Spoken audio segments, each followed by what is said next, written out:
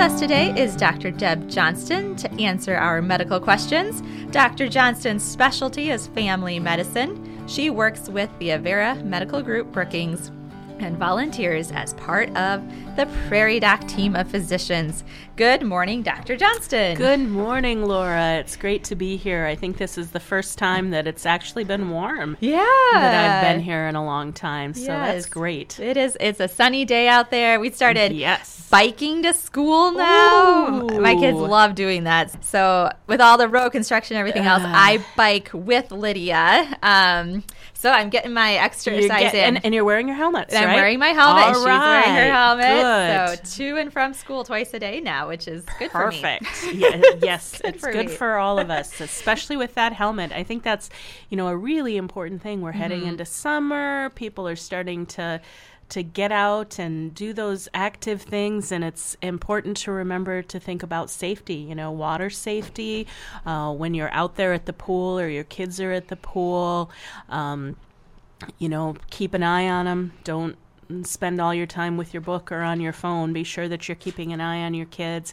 Make sure to keep reapplying that sunscreen. The sun actually degrades sunscreen. So you may put on that SPF 50, but you need to put it on again in a couple of hours because the sun eats it away and it's not blocking those rays anymore after a couple of hours. So reapply your sunscreen, pay attention to your bug spray, and wear your helmet. Oh, please, please wear your helmet. Make sure your kids wear their helmet, wear their safety gear when they're out rollerblading. Much better to prevent those injuries than to try to rehab them. Right. I feel like they do a great job through like Safety Town and all those programs at just making wearing a helmet your habit. So far, it hasn't been an issue with my kids. It's just like what you do. You know? So hopefully that will continue as they age. But. Well, and I think, too, that when they see the adults in their lives wearing their seatbelt, wearing their helmet, doing these things, too, it's just what you do. It's... when the adult doesn't but says that the kid needs to, then it becomes a natural way to rebel. So we all need to set that good example for our kids and the neighborhood kids, and also to protect ourselves. Adult brains are even less forgiving of injuries than young brains are. So wear your helmet for yourself and for all the children in your life. Yeah, kids are good accountability for us adults too, right?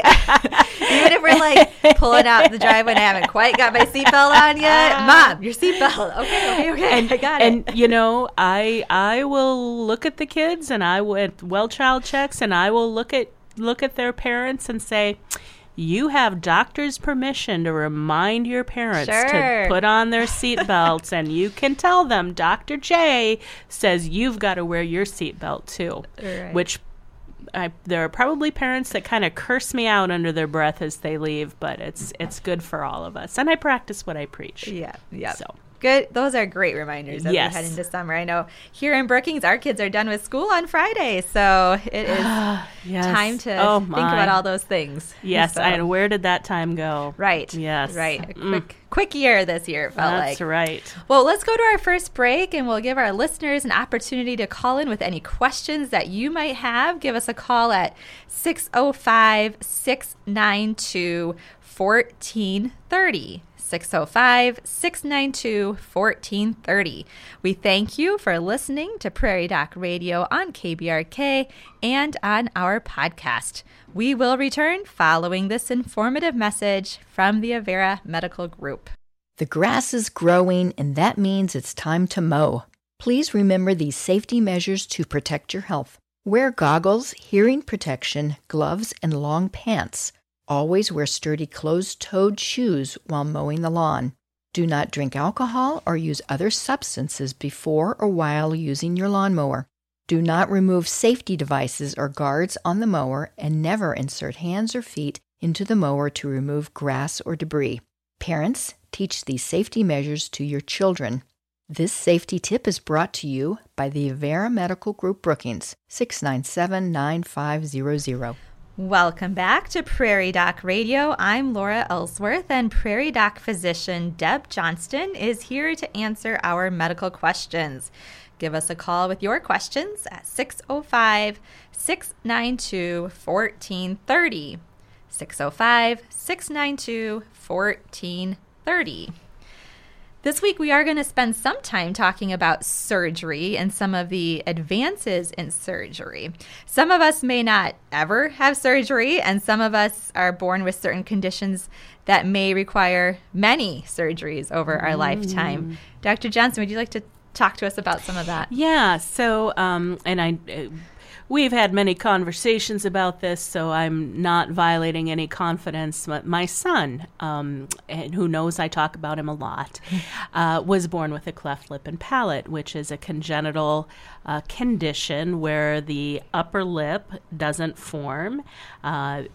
Normally the lip kind of closes in from the side. It forms in kind of pieces. And in his case, and in the case of many people around the world, that process didn't complete. So he was born with a division in the roof of his mouth and a division in the ridge where your teeth attach and a division in his lip that opened up into the nose. In his case, he had what they call a unilateral cleft, so it was only one side that was affected. But some children can be born with clefts on both sides, so neither side closed. And Bo had the initial repair done in China. He was adopted as a toddler, so we weren't there for that. I don't have any real knowledge of that process for him.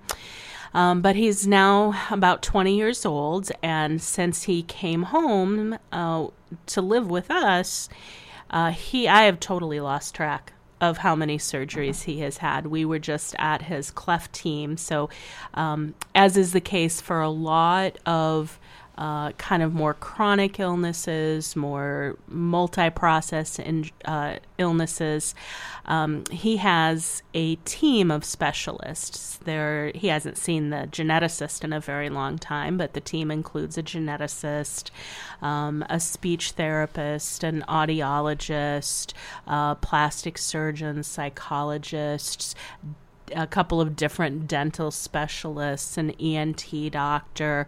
So there's a lot of people involved who all play a role in assessing where an individual is in their kind of journey to kind of getting things back to what most of us consider normal. And they all are really important because it's not just a hole in the mouth. It affects speech. It affects the way the teeth come in. It affects chewing and swallowing. And, of course, I think everybody can appreciate that that can have a big impact on your mental health. A lot of clefts are just kind of random occurrences. Some of them have to do with environmental insults, and some of them are genetic, and some of them are associated with other genetic conditions. So it's not a straightforward thing, and repairing that is not a single step process. So when we were at his team most recently, a couple of weeks ago, I actually had to confess to the team, because we'd started at, he had surgery in China. We started at the University of Iowa, and then we are now at Minneapolis.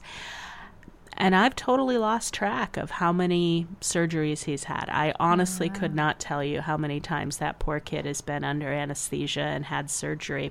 And is that normal? That's normal. That because you're as they're growing and developing, you need to keep adjusting, and I'm sure there's different steps and stages. There's different steps and stages that are done at different points of growth and development. Okay. And in Bo's case, he has not had the smoothest course. He's had a lot of different things that didn't work the way we were hoping they would work, that we had to keep trying a different way to achieve our goal. And so he's had more surgeries even than the average individual who's born with a cleft lip and palate. But even if everything goes absolutely perfectly, there are many steps in the process of repairing that cleft lip and getting someone a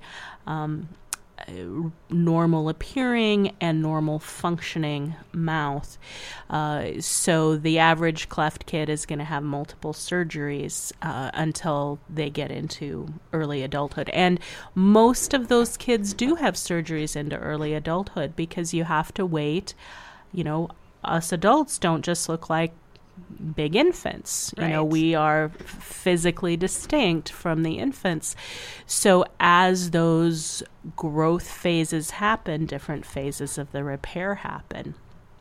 And Bo's situation, I think, was particularly useful for talking about this advances in surgeries because probably the most dramatic example I talk about in the essay, one of the phases of the repair is that they have to put bone into that gap where your teeth attach, and they usually harvest that bone. They take the bone from the child's hip, you know, the hip bone that some people will call... Women always like to put their toddlers on that iliac crest and carry your kid on your hip there. And so they harvest that bone from that spot, and they use that and put that into that gap where the teeth are going to need to grab hold. And Bo had that done the first time. He was somewhere between 8 and 10. I've again just totally managed to lose track of when those things happened.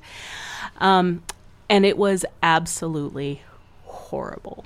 He still remembers how much pain he was in and how awful that process was. And I remember even after we went home and things were better, I had him sleep with me.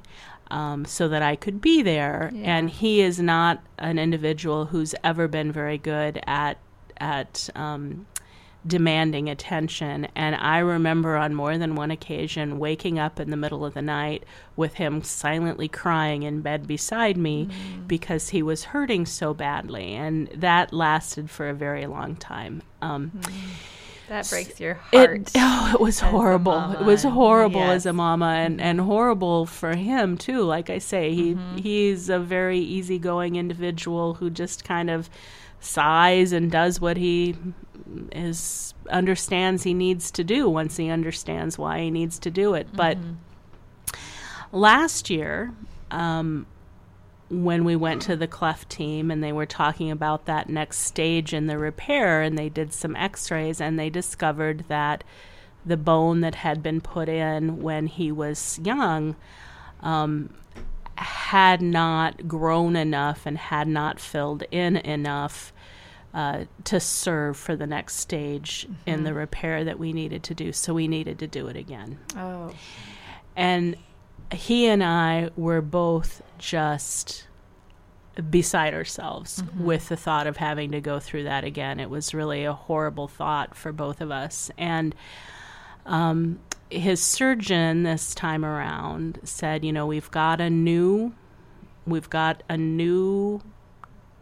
pain management strategy. It's actually a long-acting numbing medicine like the dentist might use when they pull your teeth, or I might give somebody if I'm going to sew up a cut or take off a mole. And it works really well. And it's something that was recently approved for kids, so we have it here at the Children's Hospital and we can use this. And I was still pretty skeptical about this because neither Bo nor I could really get out of our head how horrible that experience was. But he went through and he had the surgery done, and he did stay overnight in the hospital and got some pain medicine while he was there. And then we left, and I think he may have taken just a couple of doses of Tylenol or Motrin after that. It was truly a revolutionary change. And I think that that's something that's really important to remember in healthcare in general, that our previous experiences, our family's previous experiences, may not be the same experience that things are now. When I started doing this, it was really commonplace for people to stay in the hospital for a week or two after they had a knee replacement or a hip replacement. And now people go home from the hospital the same day and do great. You know, I don't want to say it doesn't hurt. It hurts. Right. But you know, they end up using a whole lot less pain medicine, needing a whole lot less pain medicine.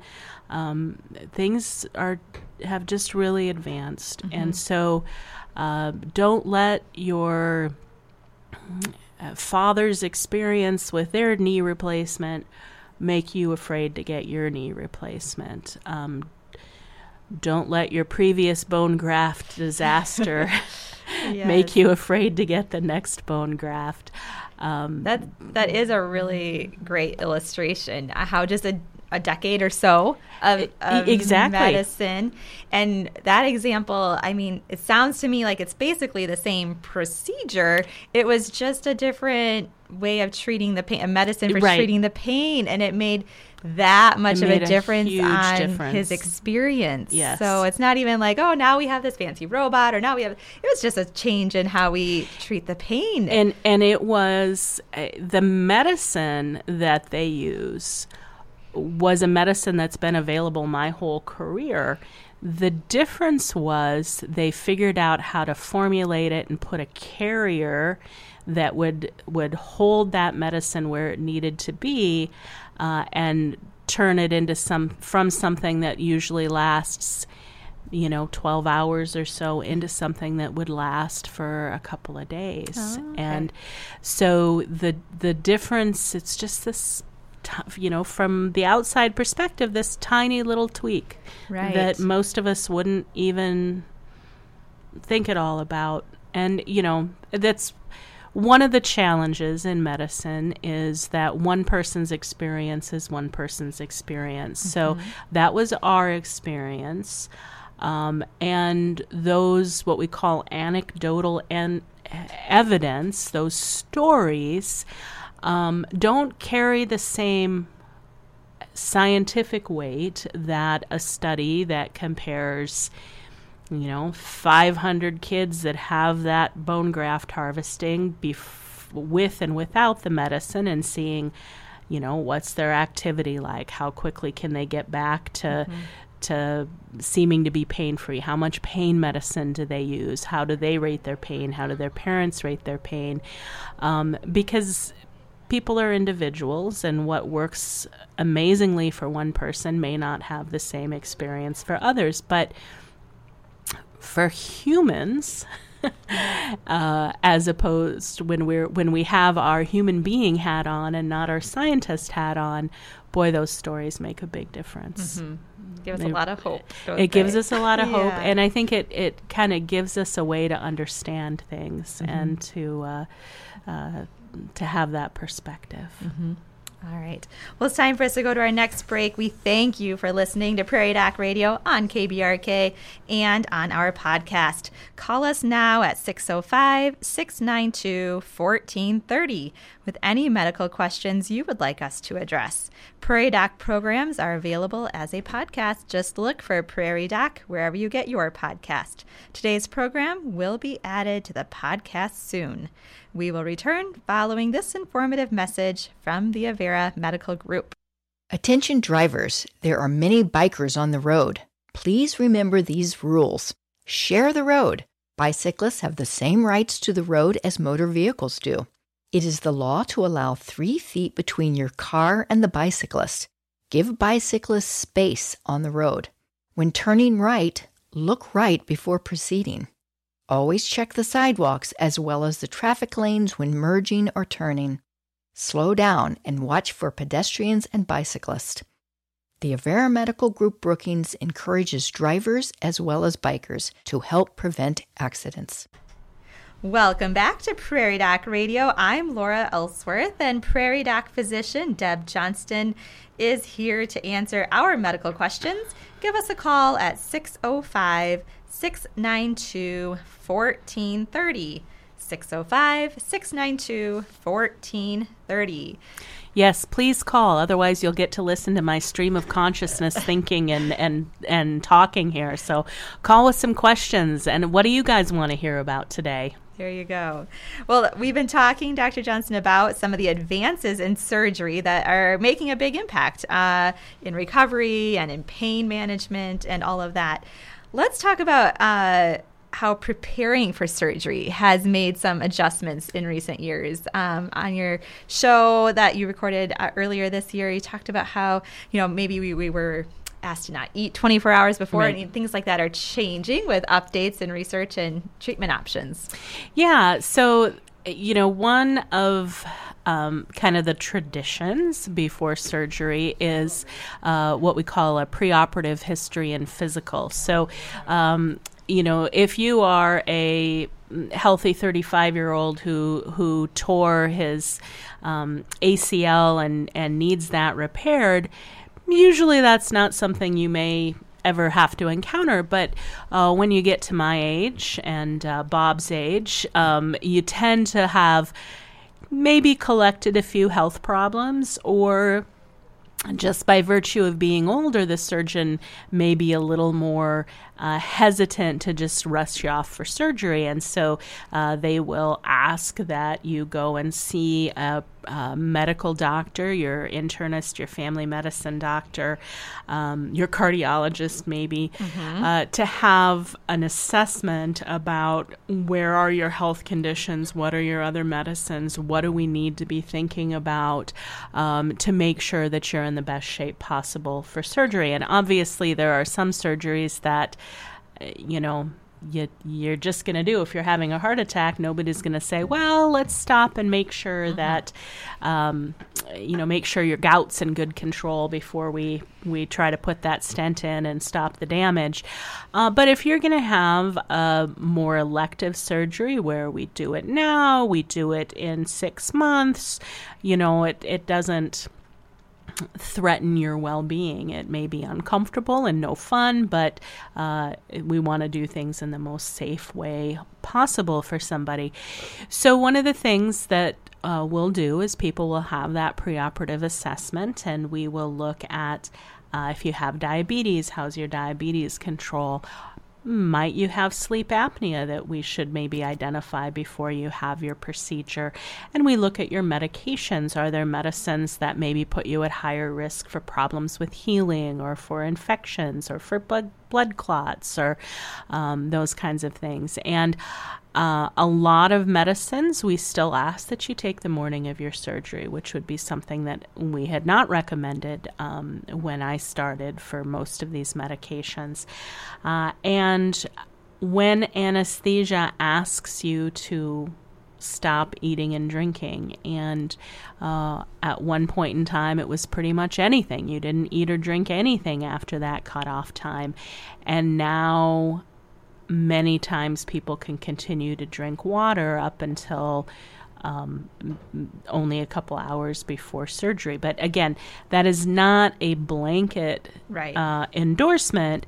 That is just a statement that those recommendations are a little bit different, and it's important that you clarify that with the anesthesia team. They're the ones who make that call, and they make that call based on a lot of different factors: what the surgery is, what kind of anesthesia they're planning to do. There are some people whose may, for example, have a condition called gastroparesis, where their stomach doesn't empty the way that an average individual's stomach will empty. Or maybe they're on a medication that we know slows down the emptying of the stomach. For example, I think most of our listeners are probably very familiar with a medicine called Ozempic, which has gotten a lot of attention lately. It's a diabetes medicine that has some good utility in helping people lose weight. So it's a very in the news kind of medication right now, but one of the things it does is slow down how quickly your stomach empties.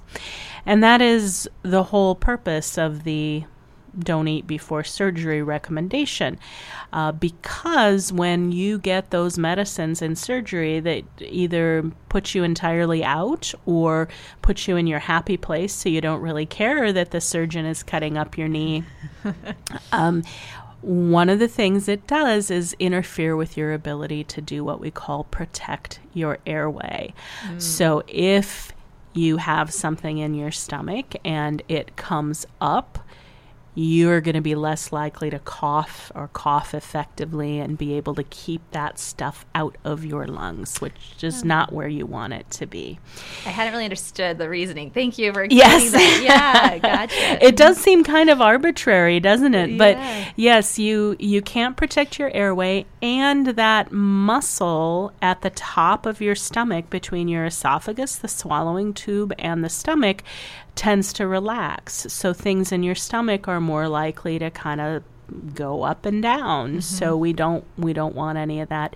And surgery itself, anesthesia itself, slows down the emptying of the stomach. So there are very important reasons not to eat and drink before surgery when you're told not to eat and drink.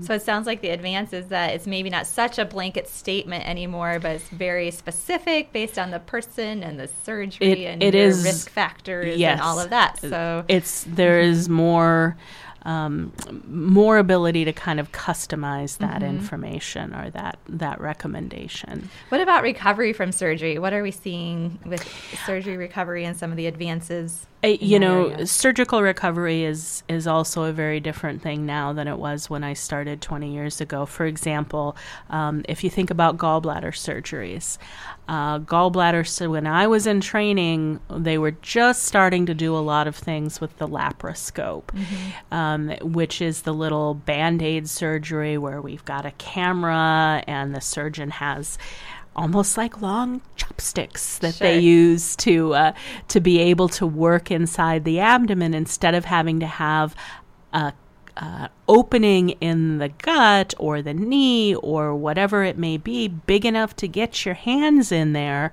It just needs to be big enough to get the tools in there, and then they can see with the camera.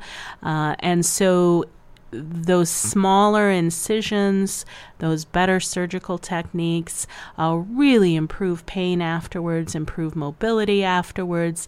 Back in the days of my beginning in medicine, it was pretty common for people to need those open gallbladder surgeries, and they would be in the hospital for a few days.